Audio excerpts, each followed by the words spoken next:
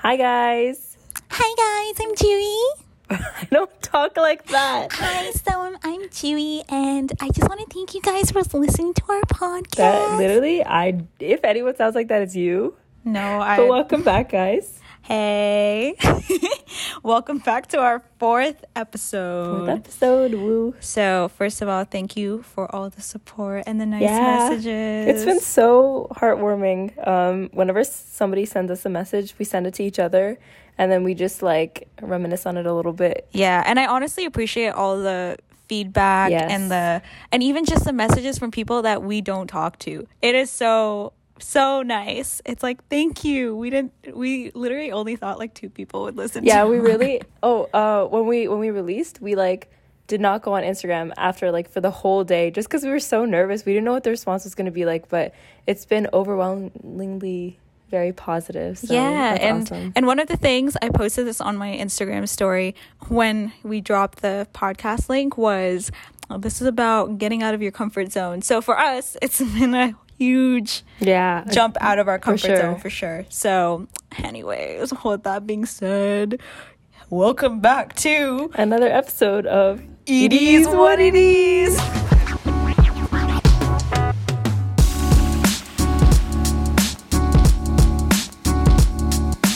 So today's topic is a mix of lighthearted and a mix of we're gonna get deep. We're gonna talk about some real shit. Okay, can you just reciprocate my energy? Yes, I'm reciprocating. Guys, Juhi is the bruh girl. I'm the emoji girl. She's called me that for so many days this past week. She's just been like, that's the bruh girl over there. And then she's the the shy girl. The pout emoji, the shy girl one with the tears in the eyes. If you have no idea what we're talking about, we'll maybe use those emojis in the description.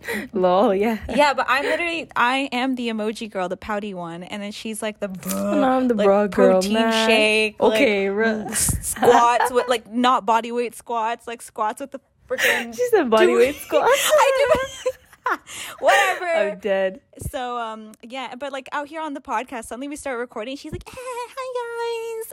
Well, I'm trying to match your energy, my girl. Yeah, okay. And I turned into the ratchet one on the podcast. No, I think like the last episode, I think I said bruh like many times, and then somebody was like, "Dude, can't be saying bruh like that. Like we can't picture her. She's in that too way. cute to be saying bruh." That's what they said, basically. That's so sweet. But lol. All right. So while we're in the spirit, so today's topic is around the conversation of our parents and our brown families, I think, in general. Mm-hmm. And like, you don't need to be from a brown family to relate to this. I think this just goes a general overview for anyone who grew up in an immigrant family. Yeah, basically just growing up in an immigrant family, some of the tales that we've had, and so the experiences that like we were crying then about, but now we laugh about. As we've gotten older. So and then we're probably going to start talking about going into difficult conversations with said parents. So, talking about personal things and maybe controversial topics with them. So a lot of our experience is obviously going to be with like South Asian families. Yes. For those of you who don't know, ethnically, I'm like, this is Kavia's talking. I'm Sri Lankan. And I'm Indian. Hey. But according to my ancestry DNA, I'm actually, at first it said I was Gujarati, and then it said, now, did I tell you the update? Oh, what? There's an update? Yes. I'm so sad. So first, before we get started. So I ordered an ancestry DNA thing for like my New Year's or some crap. And the first results that came back were like 3 weeks later, and it said that it was 59% certain that I was from Gujarat. It like highlighted that region, and for me, like being Sri Lankan, I have no idea where I'm actually from, like my roots. And then I checked again randomly a year and a half later, because I was like, oh, apparently they always update their database, so the more data they get, they can give more accurate predictions. Bro, it came out like 70% from Bangladesh. Wait. And I was like, whoa. That was such a switch. Guys, I was really happy because I'm from Gujarat. So then when Kavi was like 59% from Gujarat, I was like, wow, this is why we're friends. Dokla gang. But yeah, so Damn, Anyway. sis. Okay. Yeah, fun facts. All right, so we're gonna talk about some funny stories. I'm actually gonna hate myself, and I'm never gonna listen to this episode because I know how I'm talking. But What? You know this how you start every episode. yeah, okay. Juhi has been editing the last 3 episodes that you guys heard, probably this one too, and so I only listened to one full episode. I cannot bring myself to listen to the rest of them. Like, I'll listen to the intro and the conclusion. Yeah. One of our friends put the podcast, we were all driving together, and he put the podcast on like full volume, and me and Kyle were like, we started bro, screaming. turn it off. We're like, we're not no, trying to hear our voices no. again. Yeah, but anyways, okay. Wow. Okay, so you know what? We'll just start with... This isn't a story. Okay, the first few stories are not like about us, but someone we know. We're gonna call him Nick. Yes, okay. Nick. So Nick, Nick might be a future guest star. he most likely will be.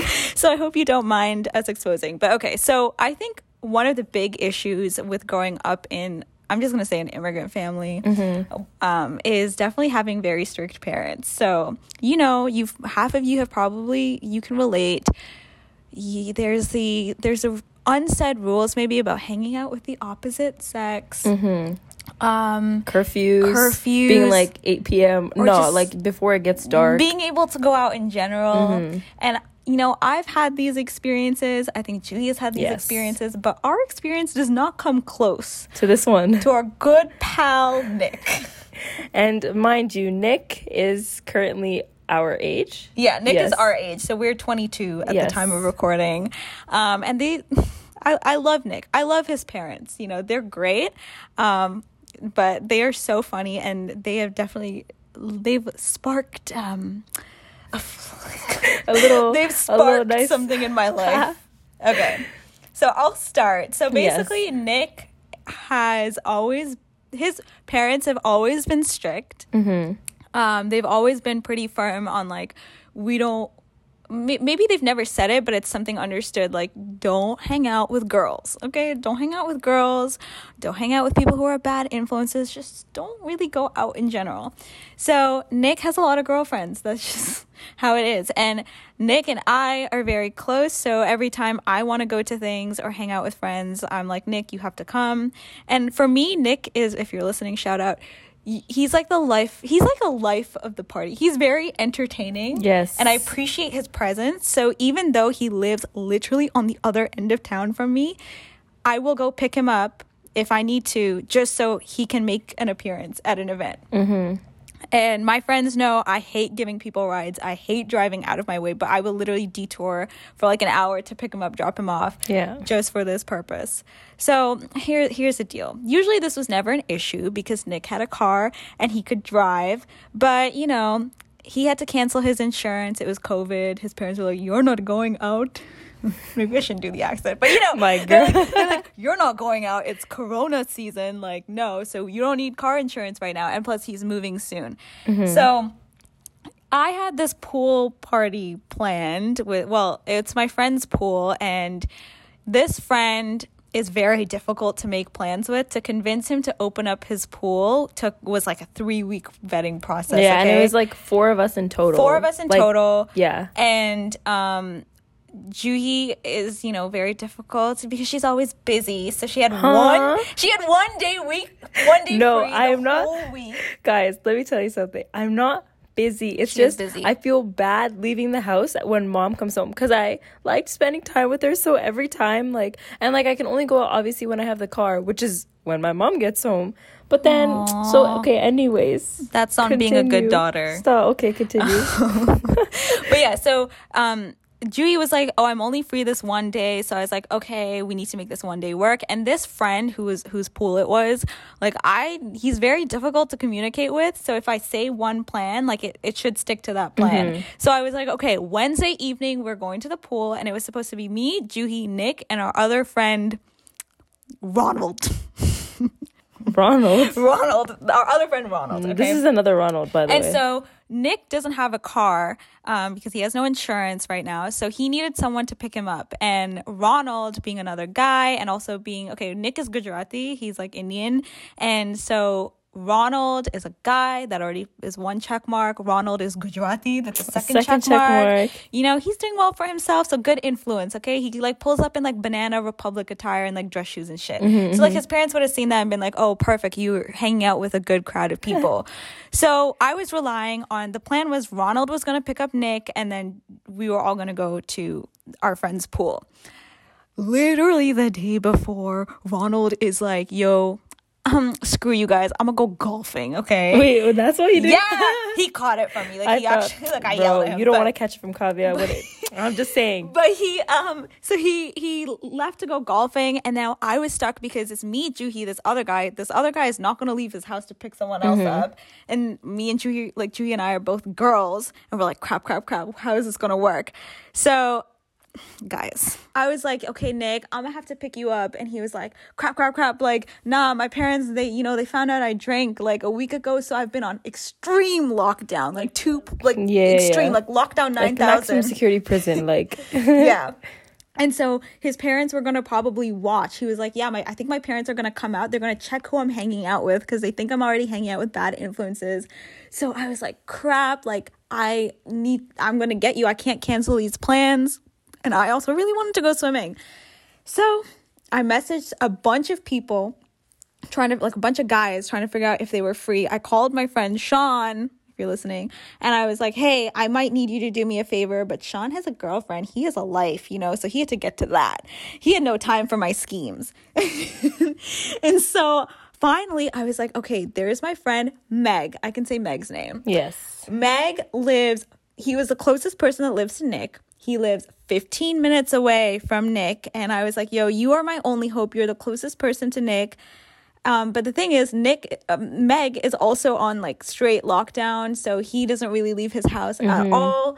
And so I was like, Meg, I really, really need you. Please come through. And he was like, okay, I'll tell my mom I'm going out to like put the trash, whatever. So sorry if I'm confusing you. So the plan was now, I was going to drive half an hour to pick up Meg, who was going to tell his mom he was taking the trash out, okay?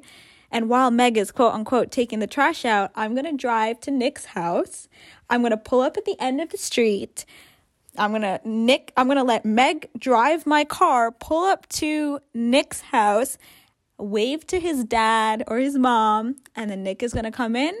They're going to drive back to me. I'm going to get in the car, drop Meg home, and then drive to the pool. All good. Bruh, listen. I grab Meg, okay, and we like drive all the way to Nick's neighborhood, and I just stop. And my phone has like 30 notifications from Nick being like, yo, Nick sends me a freaking map. He sends me a map of his neighborhood, where exactly to stop, where exactly to pull up. Man probably had the speed that he should come at, bro. Meg should come at. Oh yeah, so Meg. So in case like his dad's like, why are you hanging out with speeders, whatever. And I was like super stressed out. So I'm like, okay. So we pull up at the exact point that Nick is like, stop here. And it's like at the end of his neighborhood. I switch seats with Meg. Mind you, Meg, I don't think he's ever driven my car before. No, I don't. Yeah. So I was like, Meg, just go. You're very simple. You just have to go, pull up in front of the house, wave. Bruh. And then I get a message from Nick saying, by the way, I told my parents that Meg is going to med school in Arizona, both of which are false. Okay. Just so, Meg, just so he thinks Meg is a good influence. Meg is a great influence, but just a little cherry on top. So this guy, mind you, Meg is like a rugby player. So he's like this macho big man, has a huge lion tattoo on his chest, like earrings, like, it was just a really funny picture to paint. But anyways, I love you, Meg. I'm saying I love you a lot to a lot of my friends here. Damn, you got a lot of love, huh? Damn, guys, don't catch me. I'm kidding. Okay, relax. I'm kidding. Props to the rose. So anyway, so Meg then pulls up. We switch. He gets into my car. Very simple. I told him the persona he's playing. I told him what to say. And then the benefit is Meg's also Gujarati. So like, if anything, he can talk with his parents. And then I wait. And I'm like, why is it waiting? So I see Meg drive off, and they literally take like 10 minutes to come back.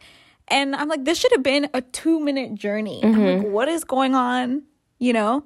Finally, they pull up and Meg is like, yo, I didn't know how to open your doors. So Nick got out of his, like, he walked out the front door. His parents are on the front porch waiting for him to get in the who car. this man is that's pulling up, okay? And I think Meg says something in like Gujarati. He said "Kemcho," which means like "How are you?" Yeah, but that's the only Gujarati. That's all the Gujarati he knows. and then Nick is like, "Okay, bye, mom and dad." He's ready to climb into the car, and freaking Meg does not. Meg is like, how do I open the car door? Yo, insert the TikTok track. You know you know what I'm talking about? Yeah. I know what you're talking about. So he's like figuring out, and it took like 3 minutes for him to figure out how to open the doors. I don't even know if he actually figured it out. Honestly, I'm convinced Nick just climbed through the window. But yeah, they finally made their way back to me. Adrenaline was pumping high. I was like, yay, we pulled off the scheme, dropped Meg off, and went to the pool party. It was lit.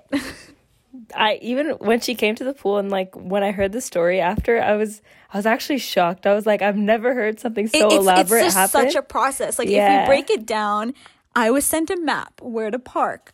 I was assigned to bring a man. Okay. The man had to have a fake persona. Yeah. And then that night I dropped Nick off back at his house. But even then, like I pulled up at least 3-4 blocks, like basically you can't see the car from his house, you know? So I dropped him off there, and then he like ran home.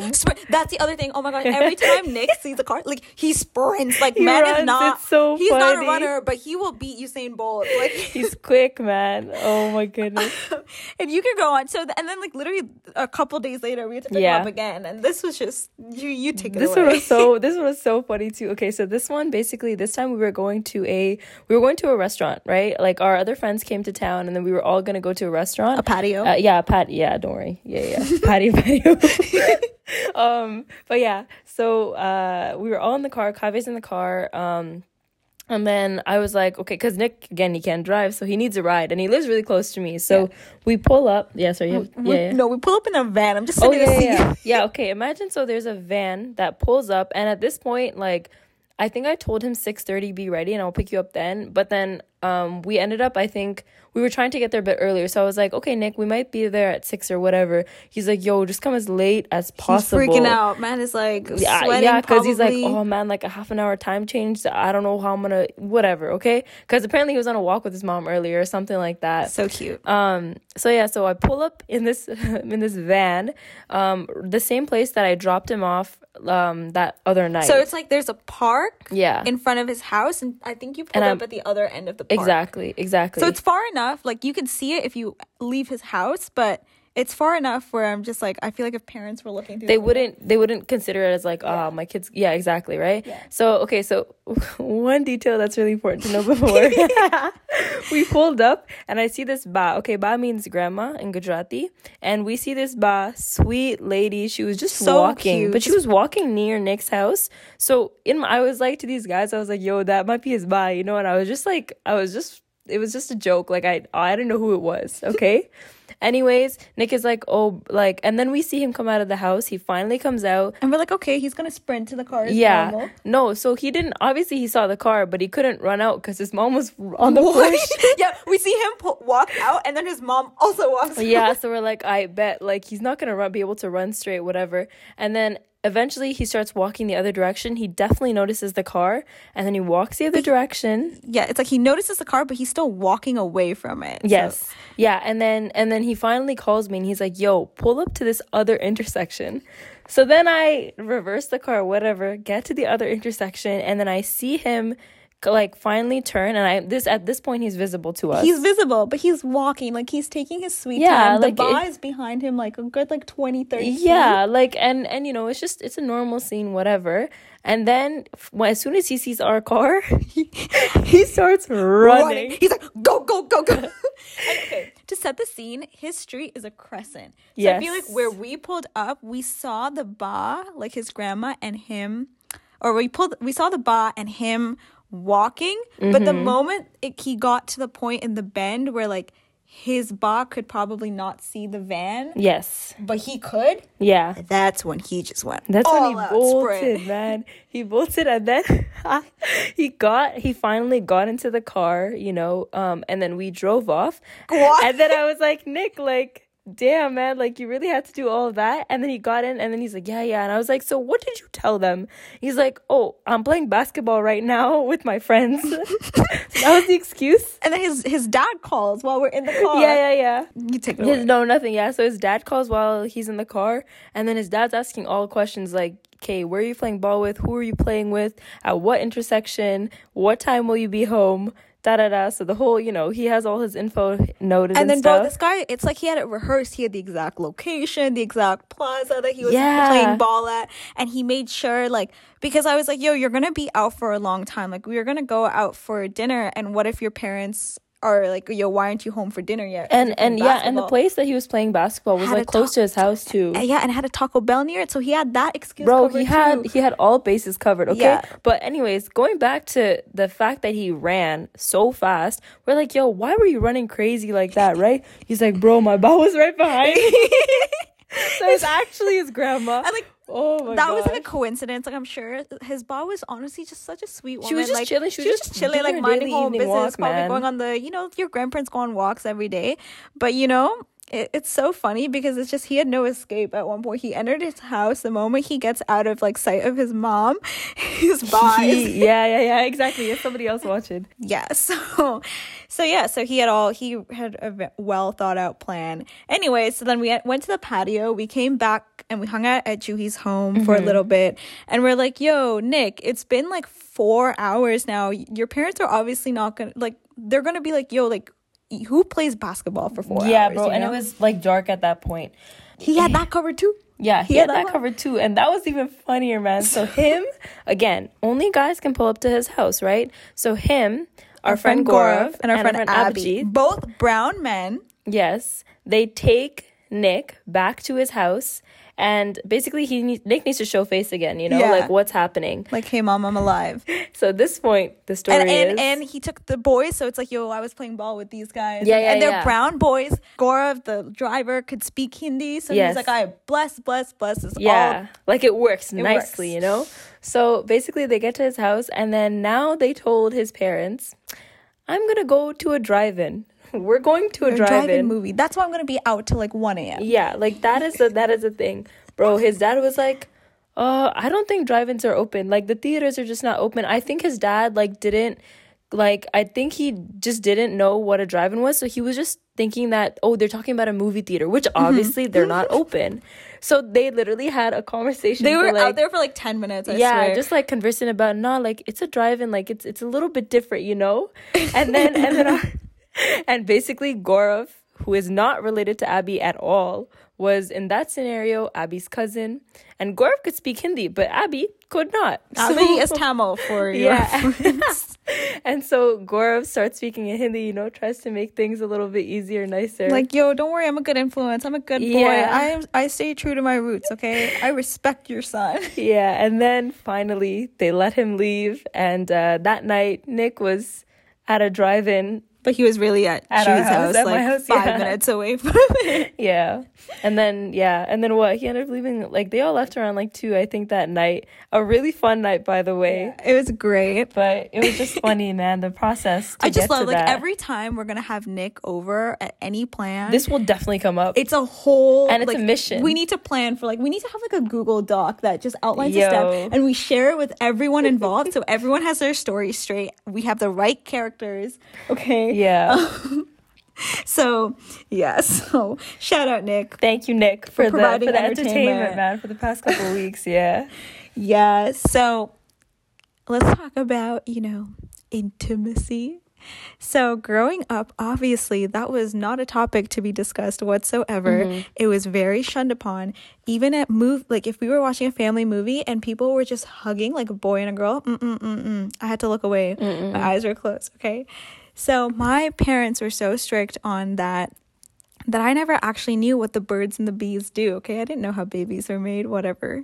And one time I went to school in 4th grade, or third grade, and this girl that I knew, she was like she was like the queen bee of elementary school. She comes up and she's like, guys, my parents told me how babies are made. Lol. Okay. And then I was looking at her with like these I was like, what are you talking about? Because my mom had told me once that babies are made when you drink you drink some juice, and then that's how you have a baby. Okay. So even when, like, guys, I used to watch Zoe 101 for background info, and when the lead star got pregnant at 16, it was on tabloids. Oh, true. And I overheard a conversation with my dad talking to my mom, and he was like, that's so disappointing. There's so many, teen pregnancies on the rise. And I was like, Daddy, I don't understand why you're mad. She just probably drank the juice by accident. And that's when they shut up and they're like, oh yeah, you're right. So I was very naive. And so this girl proceeds to explain to me how babies are made. She was like, this goes in that. This is what happens. Okay. And listen, at this point, I'm just going to say the word. I knew what sex, I still cringe saying it. I knew what sex was because I knew that those were the scenes we didn't look at movies, but I didn't know my parents did it. Okay.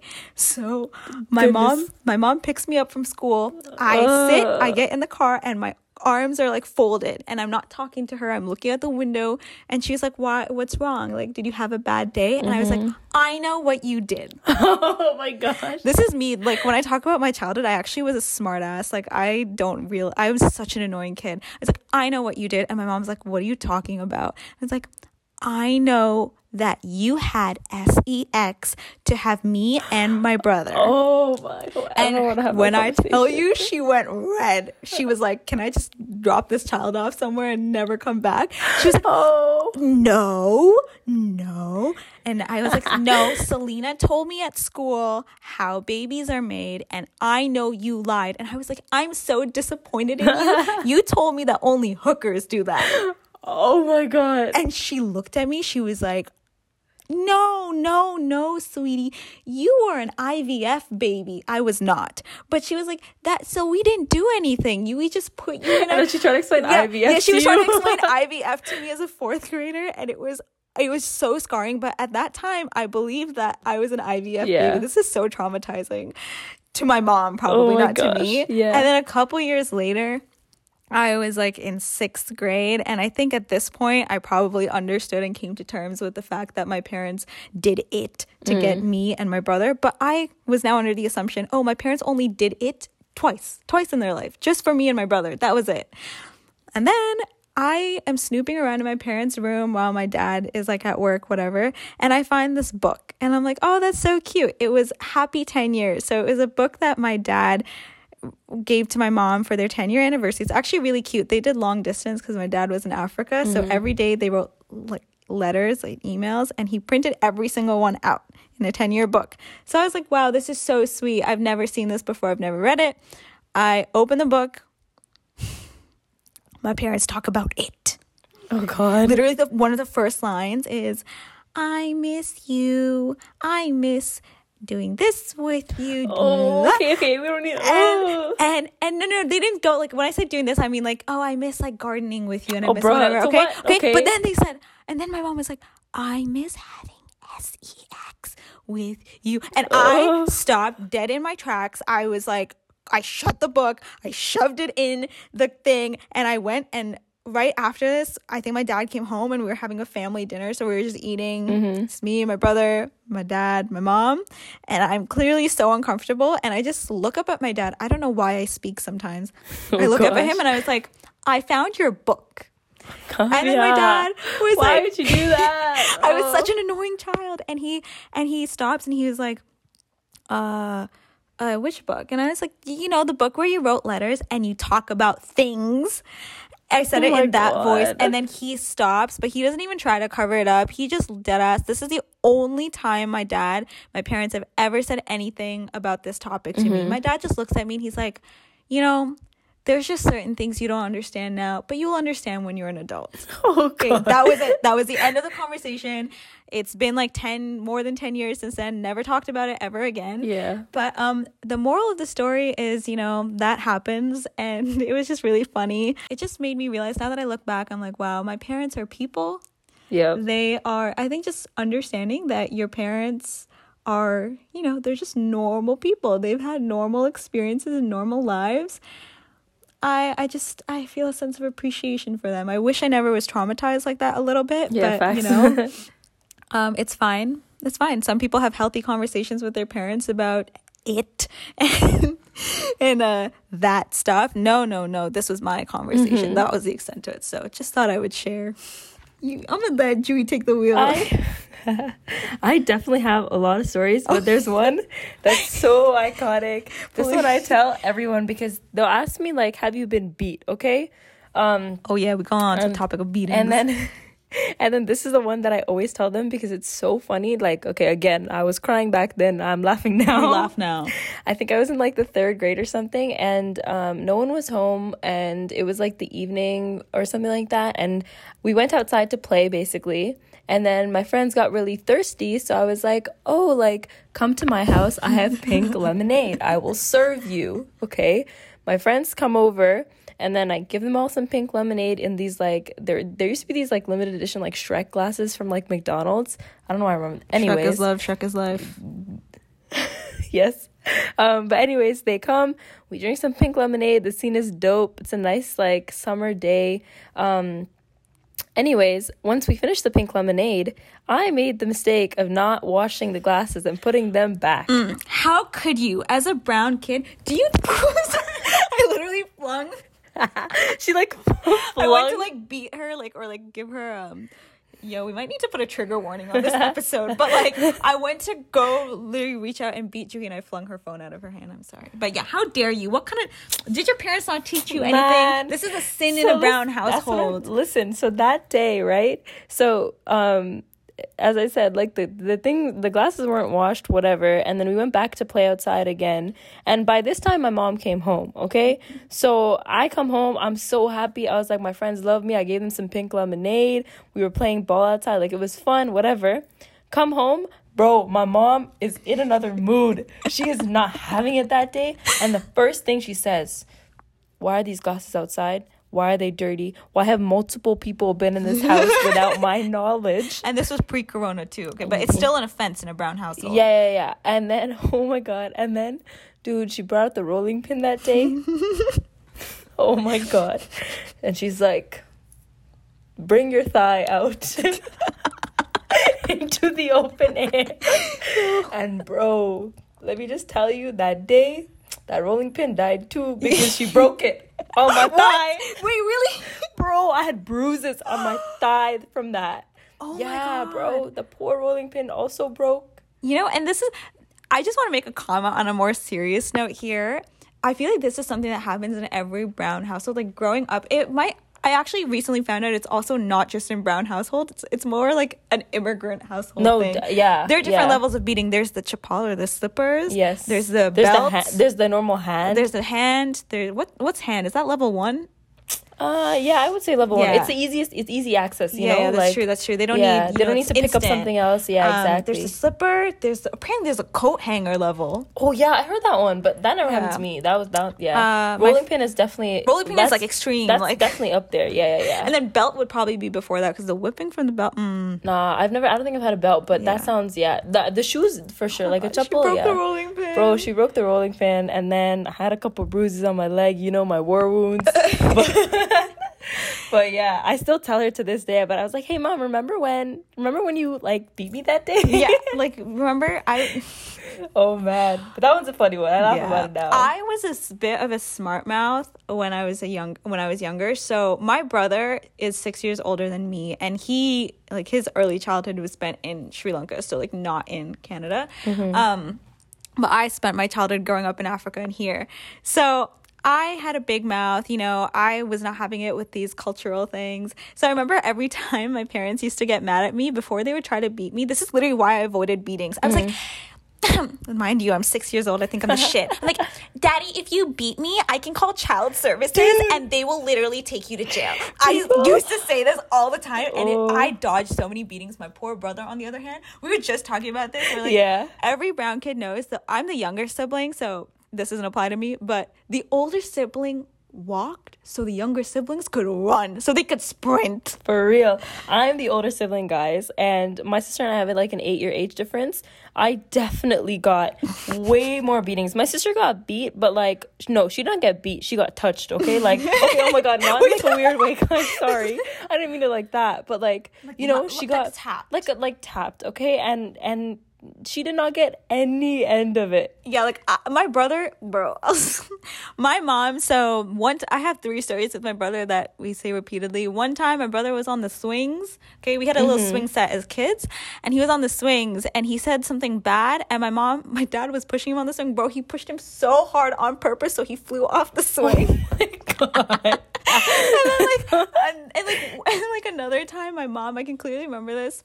My cousins had like a ping pong table in their basement, and then my brother said a bad word, okay? And I'm pretty sure the bad word he said was, it wasn't even bad. It was something like frick. Okay, not even the F word.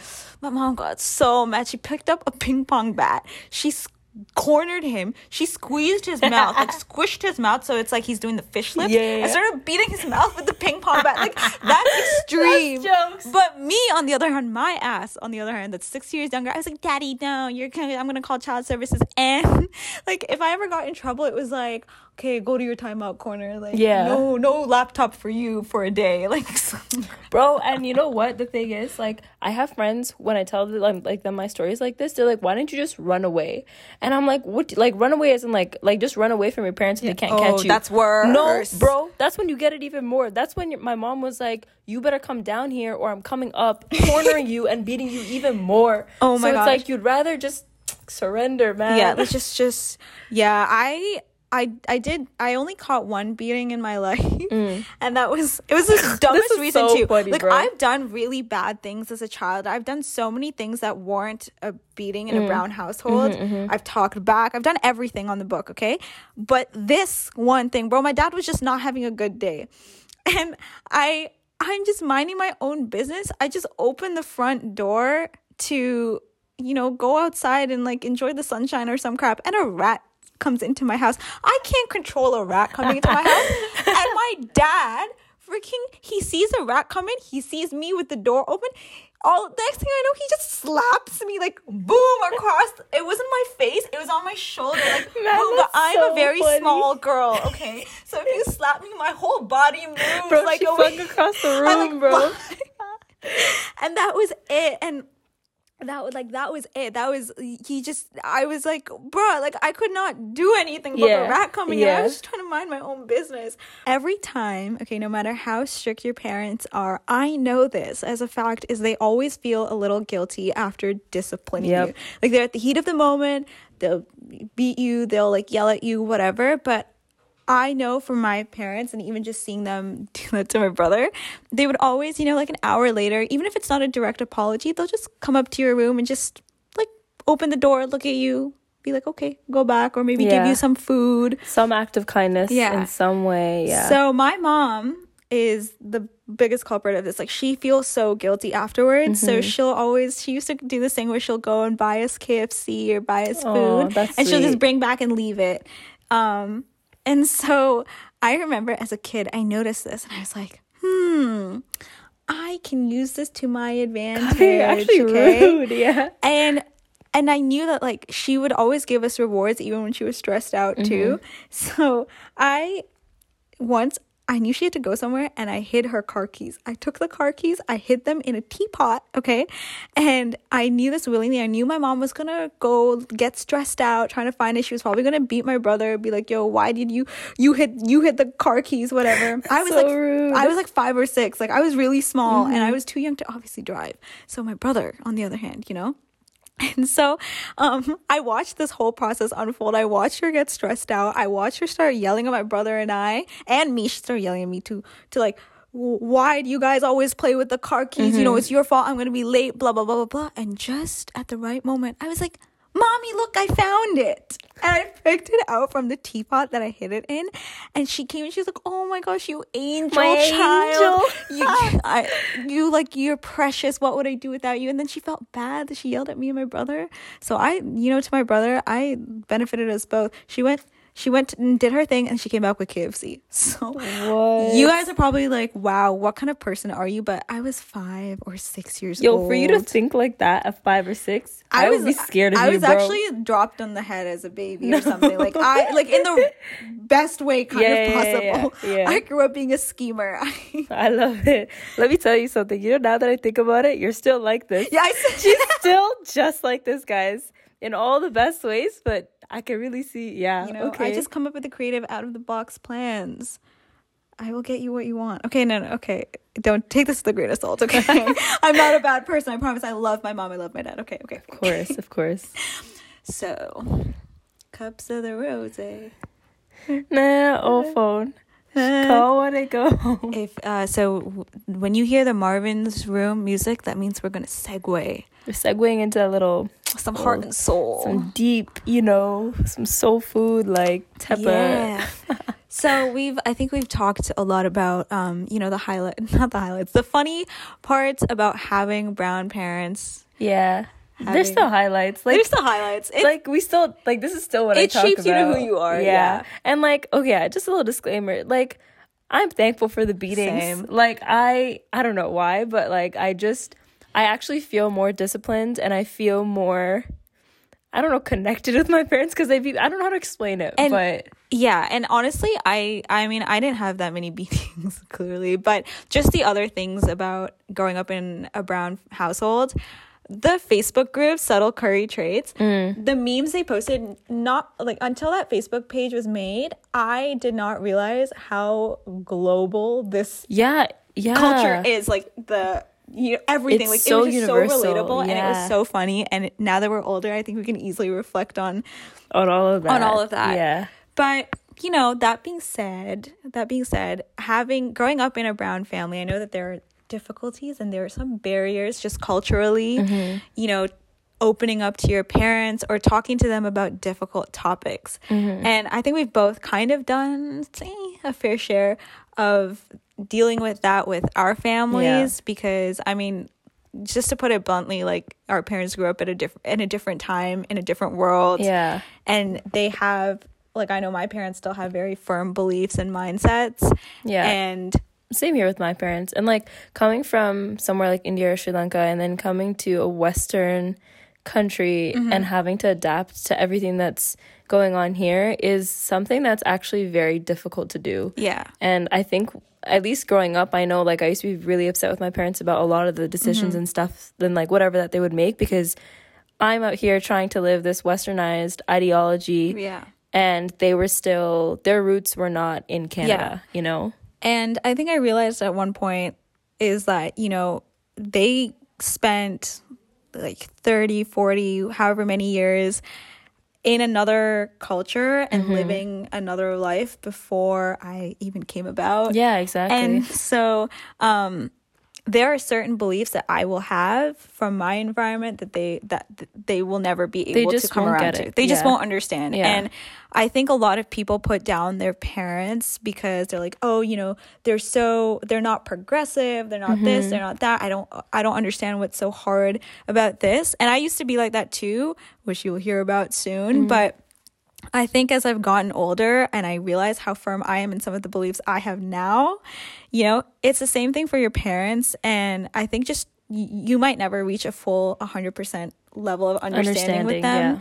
But I think just being able to have conversations and hear each other out. Yeah. And to understand why they're so adamant about their perspective, I think it gives you more empathy for them. Yeah. And it allows you to actually want to listen to what they have to say. And the cutest thing is that I think, based on my parents and based on the parents of my other friends who grew up in immigrant families, I think the cutest thing is when your parents are trying, you know. They may not always be politically correct. Yeah. They may not always have the most progressive views, but I think we can all say collectively that our parents have made progress in their beliefs and their viewpoints in however many the last whatever couple years, and that's a step. The fact that they're taking a step, or they're even just honestly, even when they just don't make comments sometimes, that's already a good sign. That's exactly, no, for sure. And Yeah, no, shout out to all these immigrant parents we and love you immigrant guys. families, because I have an experience, like, we were young when we immigrated, so I don't remember the realities of that, but my parents still tell me to this day about all the stuff that had to happen, like all the labor, all the mini steps. And just the sacrifices in general. So shout out to all of you, because that is some difficult stuff to go through. And I know that some people don't have the best relationship with their parents, and that can always be a difficult topic to tackle. And I hope that for anyone who does have some kind of severed relationship with their parents, that, I mean, like, I can't really, I don't have professional advice on that, but I hope that mends, because honestly, or at some point, you can find a level of understanding with each other, because a parent-child relationship is so precious. Yeah, and you don't need to agree on everything. Like, not agreeing on things is what will help you understand more, but just maybe try to understand where that person is coming, or where your parent or whoever is coming from, and sometimes understand that that's where the opinion is, and just agreeing to disagree sometimes, which is what we do. Yeah. What I do with my mom. Yeah. One of the first things that comes up in my head when I think about immigrant families and, coming to a westernized place is the idea of independence. Growing up, like, for me at least, like, I know that my parents were very strict, and like going to places like movie theaters, other people's homes, or just being out and about, it was a process in the sense that I had to ask, and I had to be like, okay, like, this is where I'm going. All the details had to be given. What time was I going to be home? The contact numbers of the parents. Yeah, no, facts. Like, my parents still have phone numbers of my friends or their parents, and growing up, number one, definitely I was irritated, because I was like, why don't you trust me? Like, why don't you, like, I'm not going to do anything. I'm going to be safe, all that. And my parents would always tell me, I don't know if your parents ever told you this, but my parents always told me, it's like, we trust you, but we don't trust the people around you. And that still frustrated me, because I never understood it. But now that I've grown up and I've been able to, like, at least try to understand where they're coming from, it all makes sense. And I'm more thankful that they were always just worried about my safety, even though it felt like it came at the expense of my independence, But I will say that getting older and being like the 22-year-old that I am now, and allowing my parents to, like, trust that, okay, I'm going to be here until this time, it's given me a lot more independence. And, like, the way that my parents let me out now, and I'm able to, like, hang out with my friends and stuff, like, I think that stereotypical, like, immigrant families, like, it's not something that is still allowed, So even for that, I'm so thankful. Yeah, I'm realizing as we're having this conversation, this is not scripted. Like, we did not know what we are exactly going to talk about. But it's really interesting, because hearing Juhi talk, I feel like we have a lot of opposing experiences. You being the older child, me being the younger. Yes. And the trusting was definitely something I had a different experience with growing up. So my parents were always very trusting. So, I mean, I don't really remember the details from when I was like a child in elementary school, but I know in high school at least, my friends were like, I don't understand how you don't have to ask permission for like 3 days in advance to go out or to see people. Or I would have my guy friends from middle school come to my house all the time. We just go upstairs in my room, and there would be no question about it. But that being said, I dealt with a separate internal issue of they trust me so much that it would make me feel so bad when I would obviously be lying to them. Like, I knew the reason that they would let me out to, go hang out at quote unquote my friend's place until 1 a.m. was because they genuinely believed I was probably going to my friend's house. We were going to crack a book open and study. Nah. Your girl was out with Juhi freaking, like, at the club or something, and that always, like, that was its own struggle, because I'm just like, my parents let me go out because they trust me, but here I am actively breaking their trust. But it's just like a weird cycle of going in. I don't know if anyone else has had this issue, but I always had a very weird sting of guilt whenever I would do that, because the fact of the matter is, if they knew what I was actually doing, they would not let me out half the time. But and I think, like, in the sense that it's been reversed, like, I see how much more my parents trust my sister. Like, she's been allowed to do things at her age that I wasn't allowed to do. Like, going to the movie theaters, doing all that. Like, she is easily very openly allowed now. And so, like, I'll still tell my parents, I'll be like, hey, remember when you never let me do that? Yeah. And stuff. But honestly, like, I'm actually really happy that my sister gets to do that and can have that. But, you know, the older siblings, you walked so she could run. Yeah. Yeah. So that, do you have anything else to say about independence? I think just getting to a level of trust. I mean, understandably, I feel like all parents know their kids are going to lie at some points. Guys, with how strict my parents were in the sense of, like, they would let me go out, but they would let me go out on the premise that I was studying or doing something productive or working on a group project or stuff like that, right? I thought that they were the perfect little kids growing up.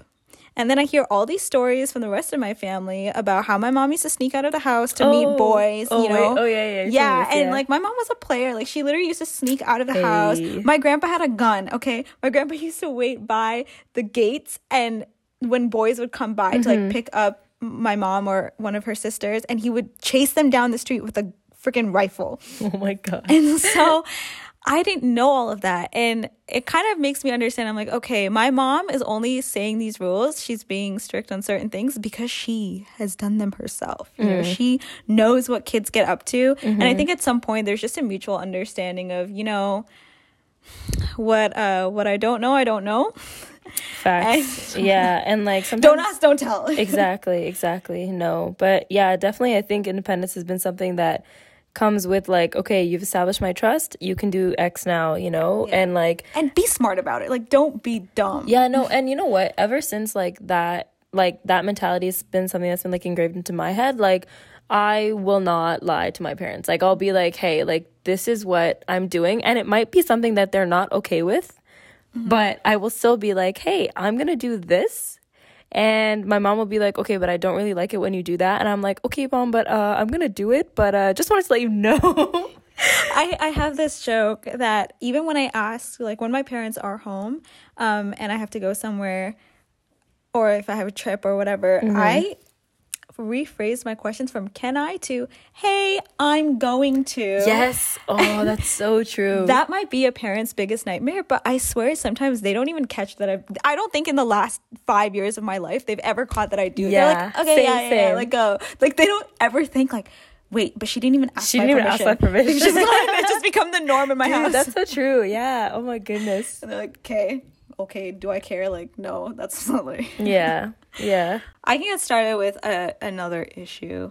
I'm gonna talk about colorism. You know, this is, like, a more deep whatever. So in South Asian communities in particular, I feel like there is still a big there's definitely discrimination based on, like, skin color. You could be the same race, but no, that is not enough. You know, you got to be these certain standards.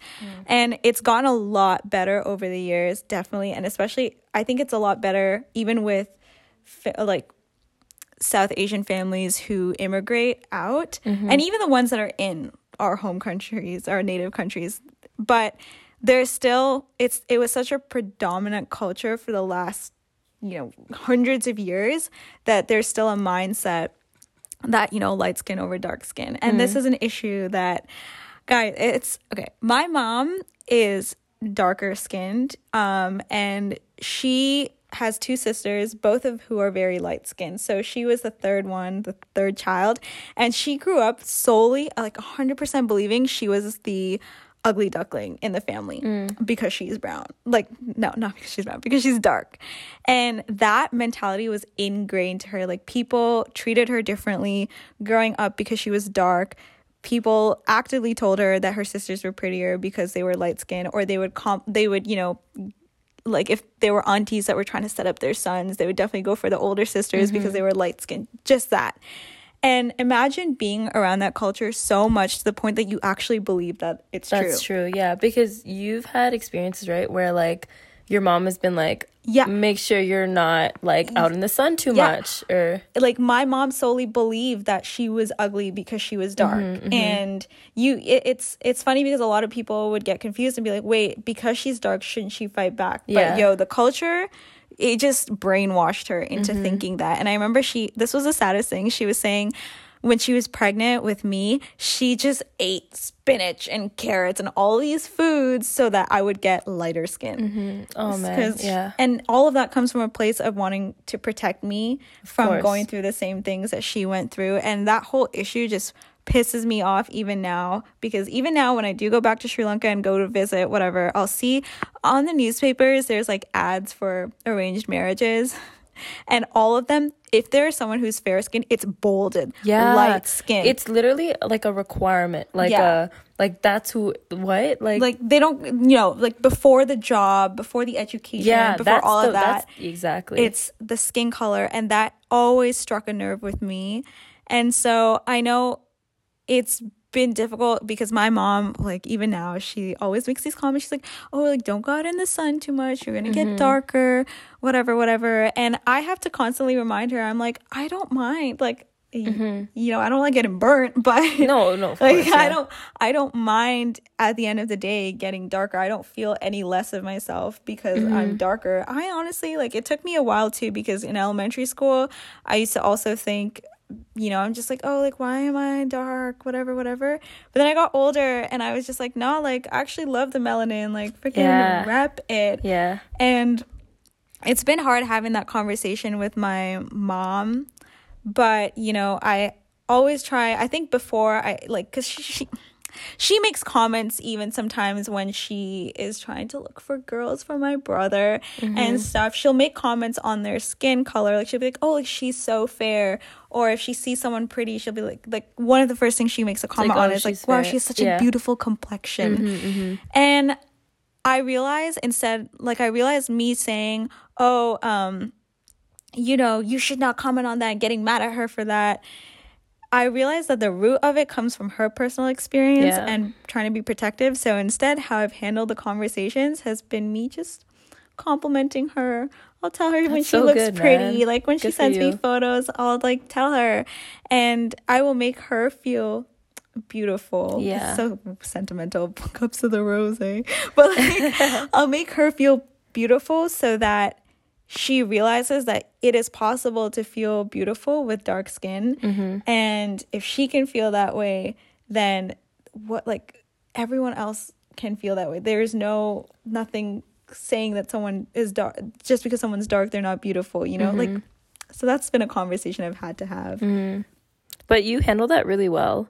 I think just like, wow, I didn't even know you started doing that, but like, that is such a great way to handle it. And like, again, like understanding where the other person is coming from, especially when it's your parent, will allow you to have, I feel, much more productive conversations with them about these types of things. Yeah. And like, you went from probably like being upset with her about this at one point to like understanding and like being compassionate about it. So like, that's so good. Yeah. Oh, I'm happy. And I know like even now she doesn't 100% believe it when I say something, but I know that's just the most effective way to tackle it, because at the end of the day, their ideas are shaped by their experience and things that they've been told. And guys, my grandma, I'll talk about her later, but she's such a wholesome person. She literally, like, my grandma and my mom were the closest from all her siblings, and she tells my mom all the time, she's like, you have the best features in the house. You're so pretty. Like, my grandma is the most adorable human being. And so, I think my mom having her mom's support and her daughter's support, it's going to make things better, hopefully. So if your parents have these ideas, I think definitely trying to find the root of where they maybe got it and finding a progressive way to talk to them or discuss the issue. Yeah, it's definitely a great way to go. Talking about issues. Issues. This isn't an issue, but it's definitely a big topic. Marriage. Oh, yes. Marriage is a huge topic, especially Kavya and I are both girls, so it's definitely something that has been talked about in our homes. One thing I will say, though, in my house, whenever marriage comes up, my grandpa, he hates the topic so much. He tells, like, literally when anybody, I'm almost 22 now, and so many people have been like, oh my god, she's gonna be 25 soon, like, what's the situation? Do you have a boyfriend? Like, you know, should we start looking for boys for you? And if you dare say this in front of my grandfather, he will literally, like, it's just not a good thing. He'll pick up the rolling pin. No, facts. No, he'll be like, why do you need to talk about that? She still needs to study. She has to still establish her career. And I will always love my grandpa for that.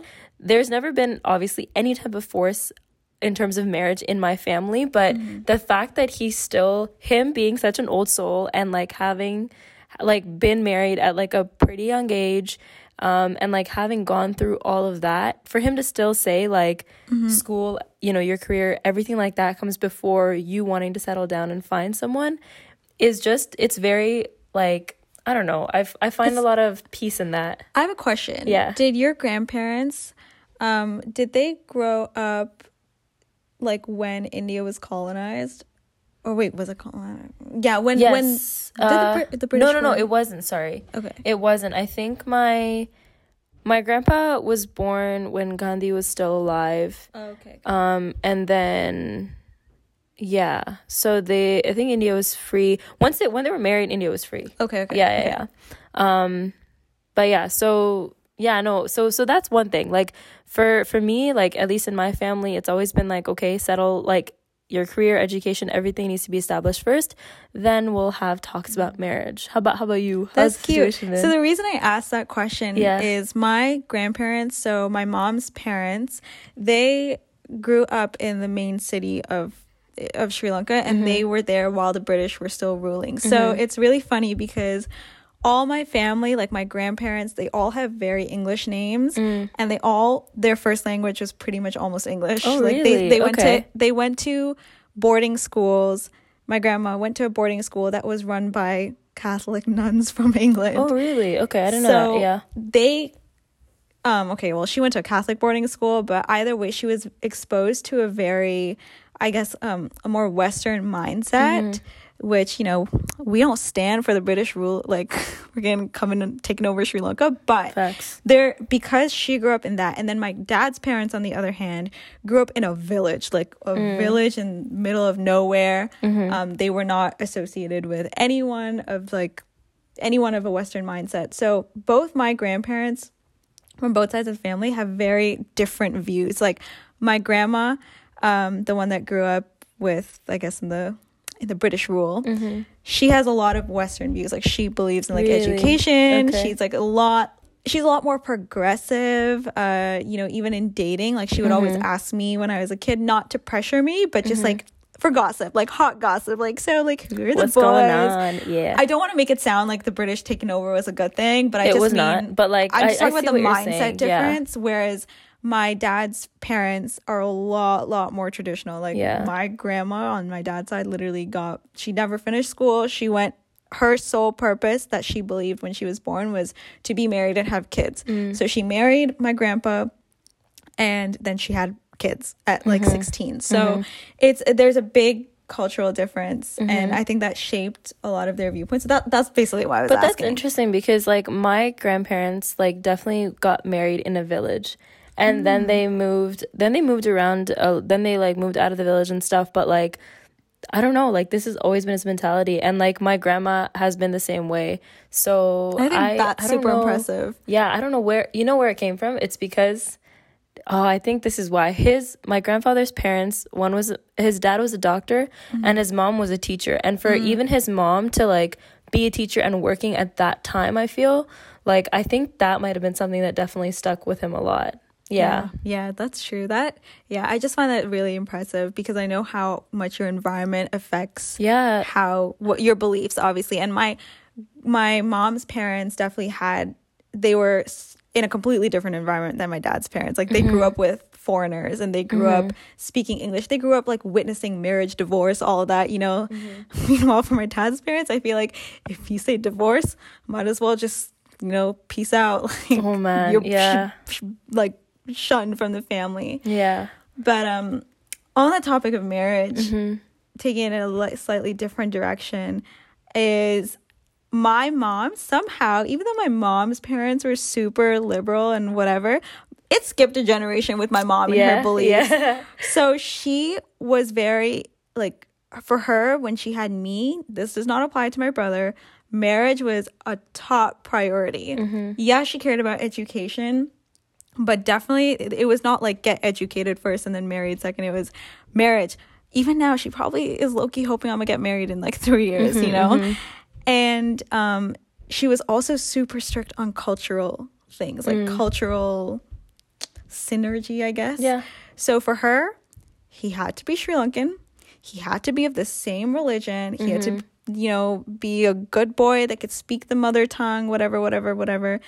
And that was her rule. Like, she would absolutely not even want to hear about me being in a relationship with someone who, even if he didn't meet one of those criteria, it was not good.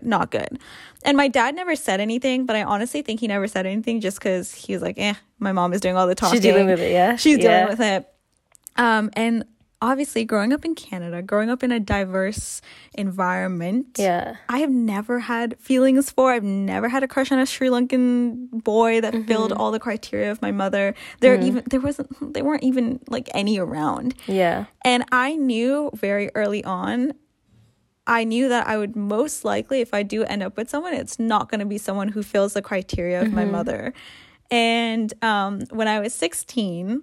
And also, I'm going to say, like, some of this was rebelliousness, you know, when your parents push an idea very hard and you want to stray away from it. So I still don't know if that's what the main cause is. But I had an explosive fight with my mom when I was 16 in grade 10. I wasn't even in a relationship, okay? And I just went off. She made a comment about marriage. I think I said some guy was handsome, like someone we saw. And she was just like, oh, but you can never marry him because he's not this. Yeah. I went off. Like, I was just like, I don't understand how you could be making the decisions for who I would get to spend my life with. Why don't you just want me to be happy? Why don't you think I could be happy with someone of another race or another whatever? And bro, this conversation did not end up well. Like, she was crying. Okay. Oh man. Okay, I didn't know it was that bad. Okay, yeah. It was bad. Like, my mom was crying and she was like, I wanted an obedient daughter. You know, I feel like this, you know, brown, like at least 90% of brown girls have had this experience. But yeah, and it was a bad conversation, but at the end of the day, I got my points out. I made it very firm. Like, I did not succumb. I did not say when she started crying, okay, I'm sorry you're crying, don't worry, I'll find a Sri Lankan boyfriend, whatever. And honestly, after that argument, like, I don't remember much of it afterwards, but after that point, she has never made a comment about it. Like, she's completely, I wouldn't say completely open, but I know when I make comments sometimes about like a guy who's handsome or if he's a different race, whatever, she's like, okay, that'll be cute. She looks at pictures of like mixed babies with me sometimes. That's she's like, so wow. funny. And like, you know, like if there is like someone who is of a different race that I say is attractive, she's like, yeah, like he could bring this to the table, like, you know, like, wow. And the thing is, I don't think she says it because she's genuinely 100% okay with it. I think deep down inside, she still wants, obviously, her checklist to be met. Yeah. But I think she's come to a point of understanding, like, after we've had these arguments, that at the end of the day, like, what I said was right? Like, I'm gonna be the person married, and I will never pick someone in the first place who won't mesh with my family. It doesn't matter what race you are.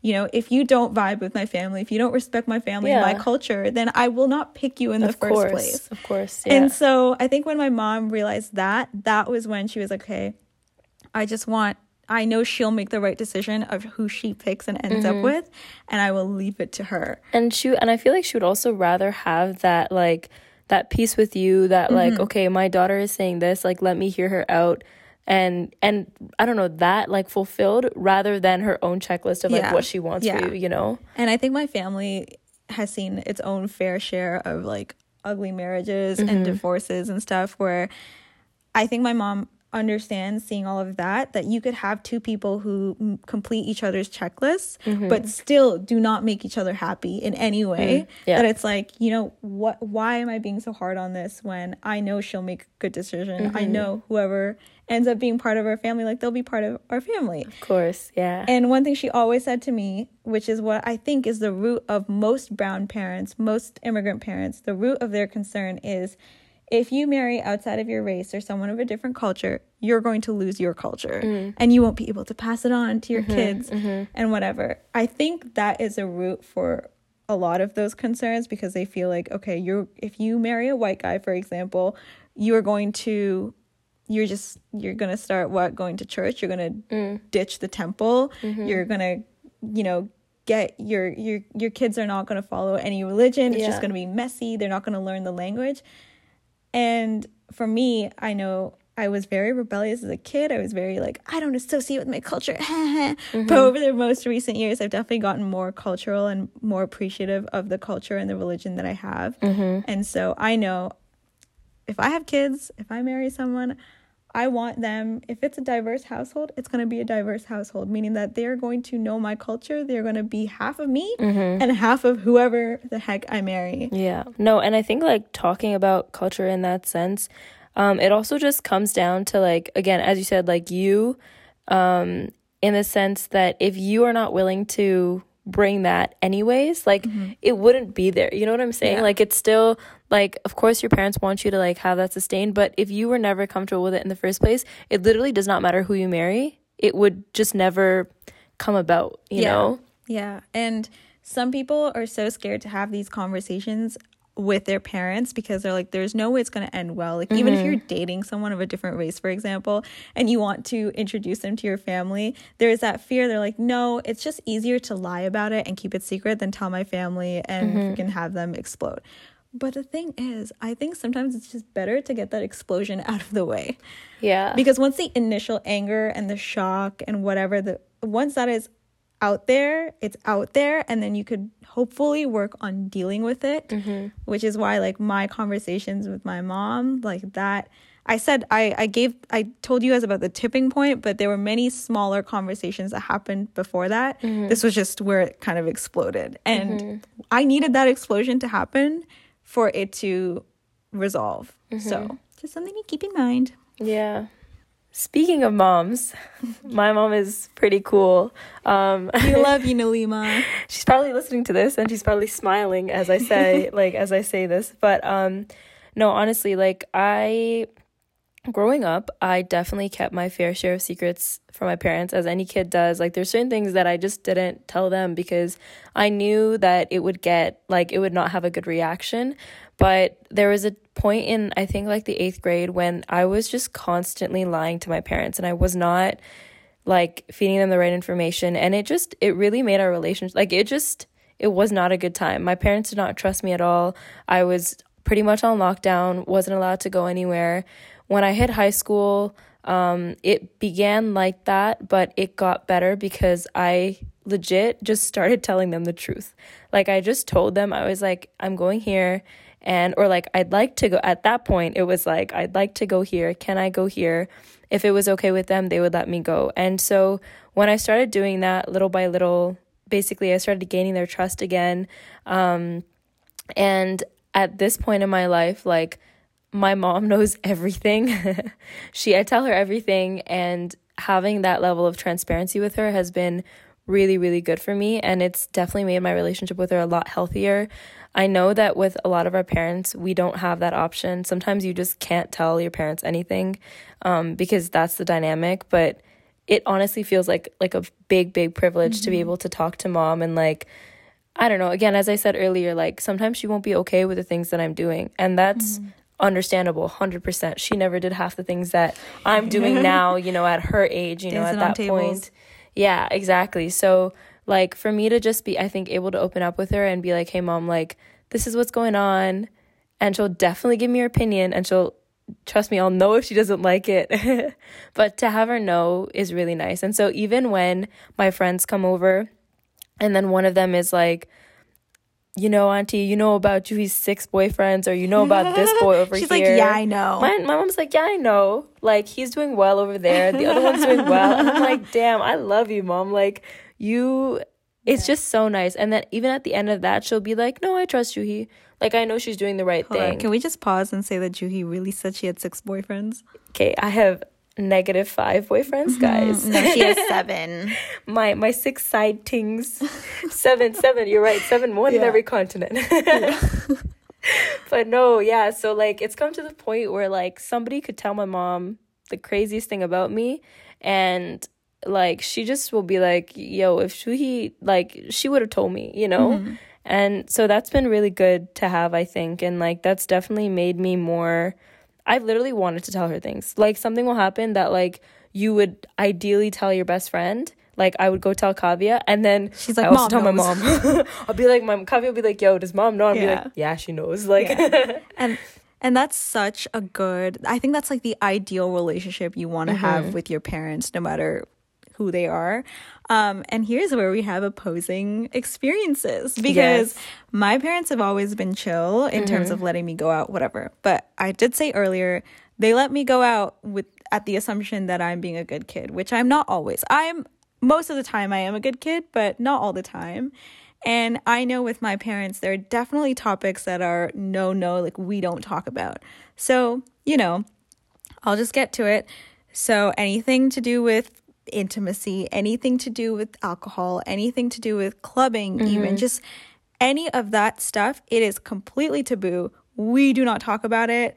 Alcohol is a big one, because I feel like even like the intimacy stuff and maybe like clubbing, whatever, a lot of parents would not talk about that anyways. But there are a lot of parents that are okay with drinking, for example, or even if they're not okay with it, they'll hear you out. Whereas my parents, both of them, neither of them drink, and they are very, very firm on the belief like you should not drink either. Alcohol is not good for you. And you know what, I agree, but also I am a young adult, like things happen.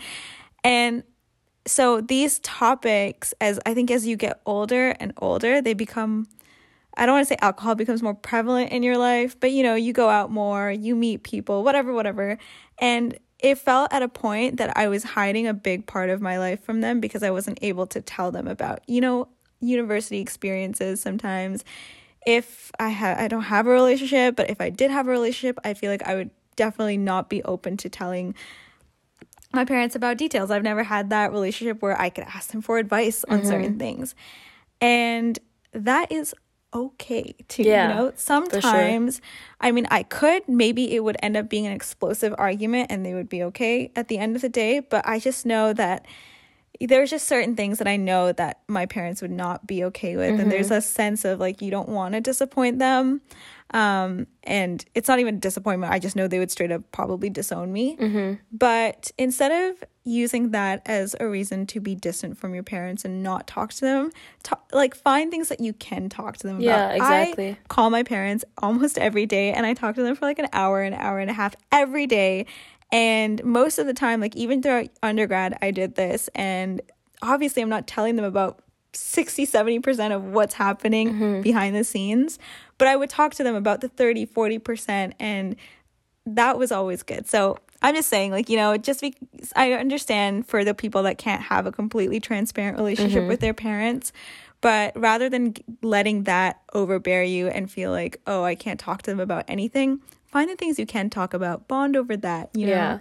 And and also like understand, I think somebody told me about this, like it was really cool in the sense that we can't expect like our parents to give us everything, in the sense that like they can't be our best friend and then also like be our discipliner and then like, I don't know if that's a word, but, or you know what I'm saying? So like, okay, if you can talk to them about the 30-40%, great, have that, indulge in that. But then you can find other outlets or other people to talk about that other 60-70%, and then still be fulfilled in every way, and then continue to have that healthy relationship with your parents. Yeah.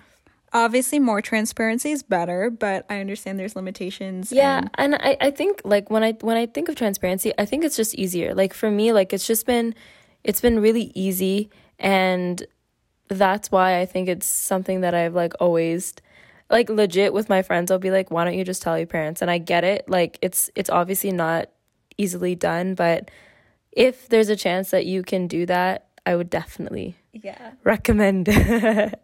And so I think we're going to wrap up soon. But one thing I do want to put out there is don't underestimate how progressive your parents might actually be.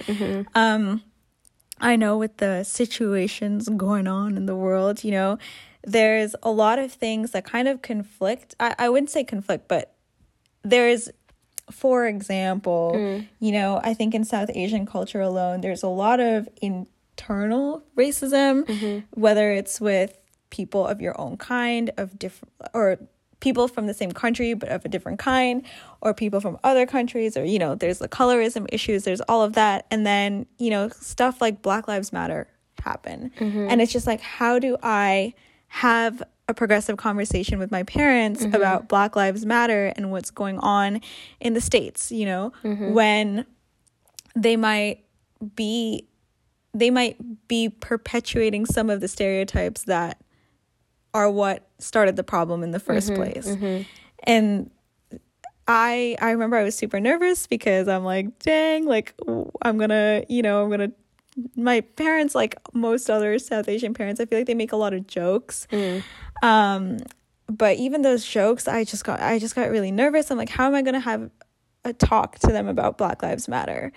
And so I remember sending the link to the George Floyd petition and one of the donation things, and I sent it to my dad on WhatsApp, and I sent him like a paragraph explaining what the situation is, why as South Asians we have a responsibility almost to support these issues and to bring them to light, because our culture does not help Black Lives Matter. I don't mean to say like our culture, but I mean the mindset that a lot of people have, like the racism and stuff, it is very prominent in South Asian culture. Yeah, 100%. And I think just in any immigrant culture. And so I wrote a whole paragraph for that. And my dad responded. He was like, okay, darling, I already signed the petition. I posted it on Facebook. You didn't see? How sweet, yeah. And I was so shook. I tell you, I was shook to my core. I was like, wait, hold up. What? Yeah. When? Yeah. How? And so that was just, you know, a good reminder that, you know, our parents are always learning. Sometimes they've made mistakes. And sometimes they'll learn on their own. Like, I'm pretty sure my parents learned the issues on their own, and they still have, you know, they might not understand everything, but it's definitely a good thing to encourage your parents to be progressive and to have important conversations with them about situations. I use Black Lives Matter, but this goes for any type of social issue. Yeah. And like the next time that you do have a conversation and you find yourselves getting really upset or really heated about that topic because like your parent isn't understanding where you're coming from, just try to take a little breather, step back and understand where they're coming from. And I feel like it'll definitely push for something that's much more productive. And I feel like it'll at least give you a bit of like, you know, contentness at the end of it. Yeah. And just like I said earlier, or like we both said earlier, coming to a midpoint, it might not be, you know, you make the whole journey with them, but even just any step is progress. It's progress. It's progress. And just, like they come from 30, 40 years of history, you know, wherever they've, like from whatever country they're from. So, you know, like mending their ideologies and going about it that way is something that's very hard for them to do. So I think even just appreciating and acknowledging, like, thank you for, like, hearing me out even, like, that's a big deal because I definitely know that my parents never had that experience with their parents. You know, it was never a conversation. It was always, this is what it is. This is what you need to believe. And my parents went about it, you know. So the fact that I'm able to even have a conversation now is really, really nice. Yeah, and this is just a little lighthearted story to end off the thing with progressive. So like I said, my grandma is a lot more progressive, I think, in her beliefs and her views than my mom. But I also think that might be just because she's older. She softened up a little. And, you know, I'm the only granddaughter she has. She has like 6 grandsons. So she has a soft spot for me. But when I went to ask my mom, this was actually about a piercing. I went to ask her about getting my belly pierced when I was in like second year. I was going through a phase. And my mom was with my grandma at that time, and I'm Skyping them, and I'm like, hey, for my birthday, can I get my belly pierced? My mom's face, she was like, do you want to look like a hooker? Oh my God. Right? Like, she dead ass. She like stopped, like her face like straightened, and she's like, I do not support this, blah, blah, blah. And then my grandma's in the background, and she looks up, she's like, a belly piercing? Yeah, you look great in a belly piercing. You know what? Your grandma's so sweet. She's like, get your eyebrow pierced, get your nose pierced if you want. You can get any tattoos you want. I still think you would look beautiful. And my mom was literally so annoyed with my grandma. She was like, yo, like, shut up. You know, she didn't say it, but I could tell. Anyways, I ended up getting that, but I also ended up getting my cartilage pierced that year. And I took my belly piercing out, but my cartilage, which my grandma also encouraged. She was like, yeah, like get anything you want, whatever. So I went and got my cartilage. It got infected and it left a huge scar on my ear. Bump. No, it's gone now. It's gone now. Oh, still, never mind. I got it cut off, but oh yes, you did. So I had like the scar and like something happened to my ear, so it got cut off. And I remember my mom literally looked at my grandma when I got the infection. She was like, this is your fault. my God. See what happens when your poor you grandma. let these girls do whatever they want. But anyways, yeah, this is a long one. Yeah, but it was definitely fun. Go hug your parents. Yeah, give go them a tell kiss them on the cheek. Julia the sweater, call your mother. Yeah, call your mom if you haven't called. Call your dad. Yeah. Send them some love. You know, call your grandparents. Call whoever it is that took care of you and you feed your heart a little bit. Yeah. But thanks for listening in again. Yeah, and shout out to Barna for, I feel like it was her suggestion. Yeah, she did suggest this. Yeah. Thank you. Thanks, girl. Okay, we're gonna peace out. Yeah, peace out. Bye, guys. Bye.